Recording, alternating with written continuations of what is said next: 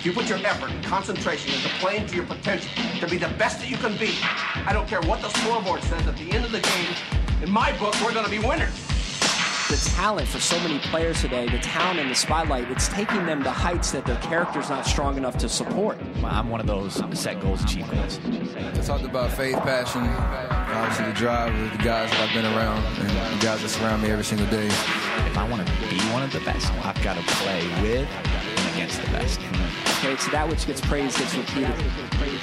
You're listening to the Hardwood Hustle, brought to you by PGC Basketball. Players, thank you for tuning in. You're listening to the Hardwood Hustle, broadcasting here in Washington, D.C. Special thanks to our friends over at PGC Basketball, Lead 'em Up, Shot Tracker, and Team Snap for all their support of the Hardwood Hustle. Today, players, we were talking about what do you do when you get injured? What's the role look like? All right, all of a sudden you find out you were injured. You're going to miss the next 2 months of the season. You'll be back later in the season, but for the next 2 months, you are hurt.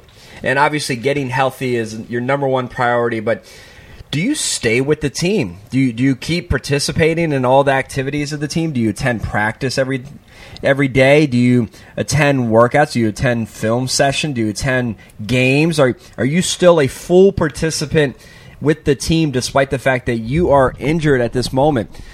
TJ, I can't tell you how many times I've seen players, they get injured and they start they're almost like half involved in the team at this point.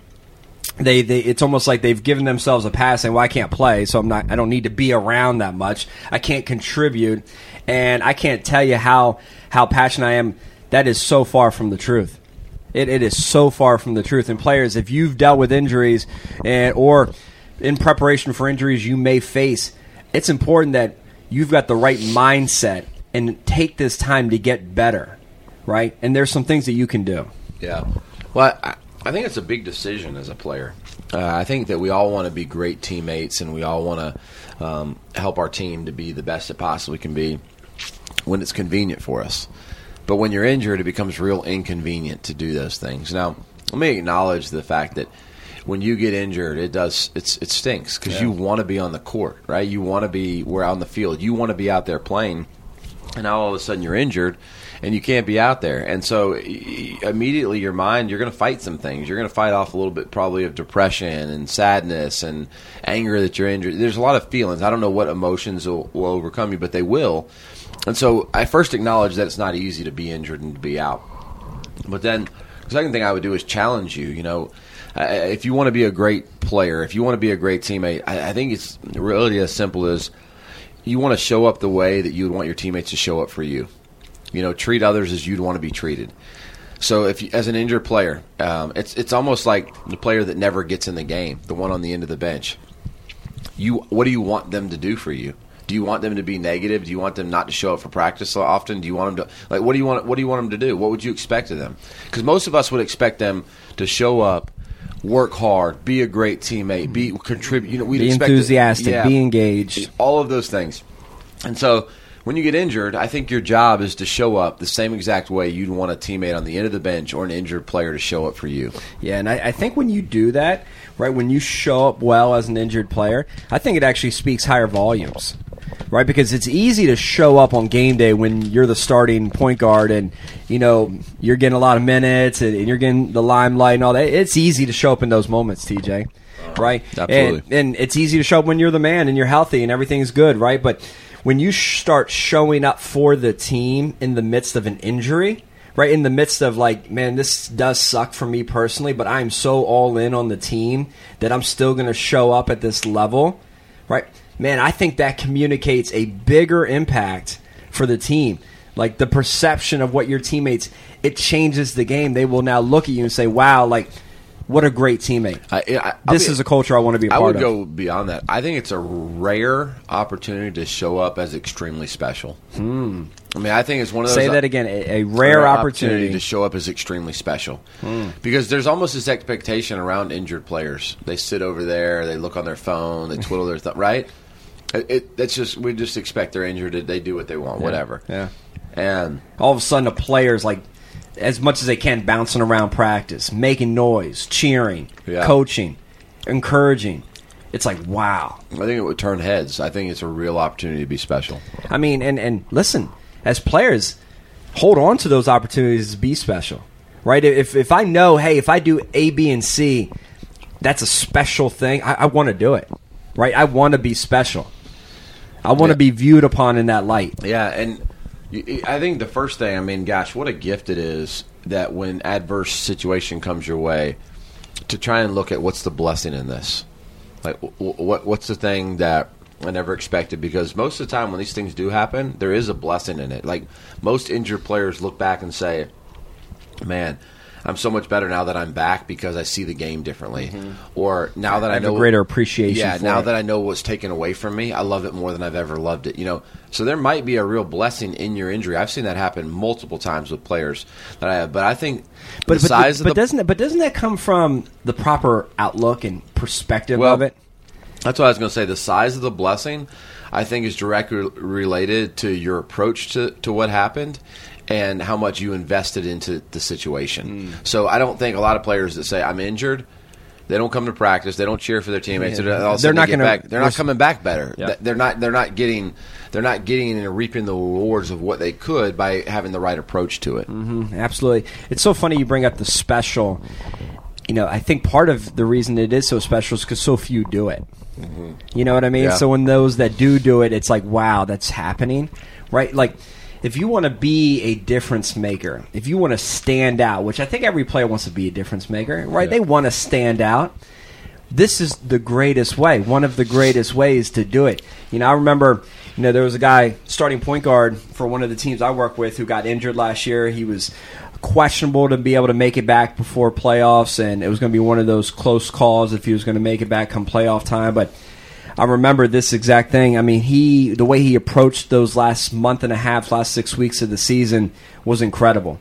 Like, he sat on the bench, but he didn't sit at the end of the bench. He sat right next to the coaches, in between the coaches and the players, right? Because he wanted to be able to greet each teammate before they sat down when they came off the court.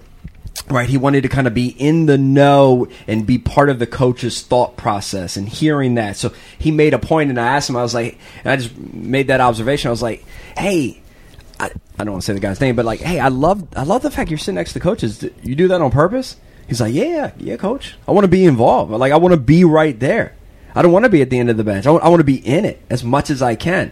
And I love that, right? But he had that same mindset all throughout practice, all throughout games, that he wanted to be in it as much as he could, despite the fact he couldn't play. Yeah. So he tried to figure out every way he could be involved, and I loved that his mindset pushed him to that, right? And I praised him for that. I said, that's just incredible. I was like, keep that going. I was like, your teammates are paying attention, and I felt like he played, and he even felt that he played a huge role in their late season success, despite the fact that he wasn't playing. Yeah.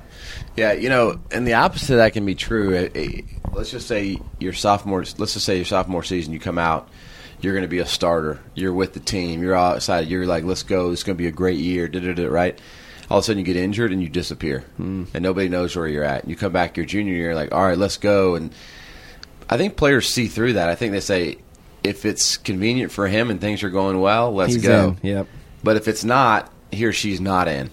And that can be a real pivotal thing for a team trying to win a championship, is they don't believe in you. They don't think that he really is all about the team. And then you start saying things like, hey, we got to be together. Hey, we got to, right? And they're like, oh, really? Like, where were you last year when you were injured? You didn't seem to care about that then. So you got to be careful with the message you send to your team. It's totally true, right? One moment you're saying 1, 2 and leading the charge. 1, 2, 3 family. 1, 2, 3 brothers, right? Yeah. You get injured the next day, you're out.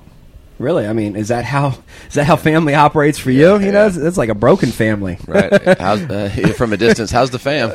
Exactly. Yeah. So you've got to practice what you preach. But I think, TJ, you nailed it about creating a special opportunity, right? A rare opportunity to be extremely special. And if your team's listening to this, I hate it, but it's going to happen to somebody this year, right? It's part of sports. And somebody's going to have to make a decision, oftentimes multiple people. Now, hopefully it's short and you get healthy in a hurry, right? But it's part of the game. Like, every year we have injured players. Last year, our best player had 25 points, 10 rebounds with 11 minutes to go in the game and broke his foot in the very first game of his senior year. But I was around your team, and he stayed active. He stayed engaged. Hey, he stayed super active. And then when he got back, he struggled to get back to shape because he had to stay off his foot. And then down the stretch, man, he was a warrior. He was a tournament MVP. We win a national championship, after missing that big stretch of the season. And he was as engaged an injured player as I've ever had. And the guys rallied around him when he came back because of that.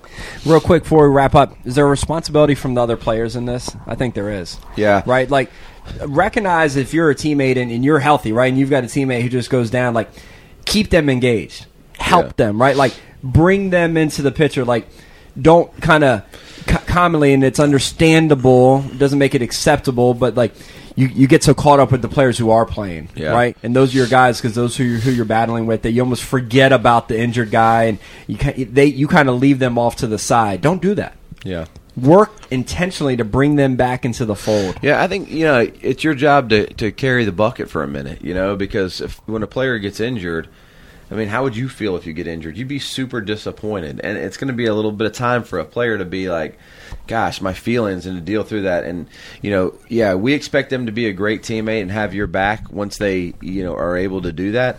But there's probably a processing time of, I don't feel good, I'm disappointed, I'm sad.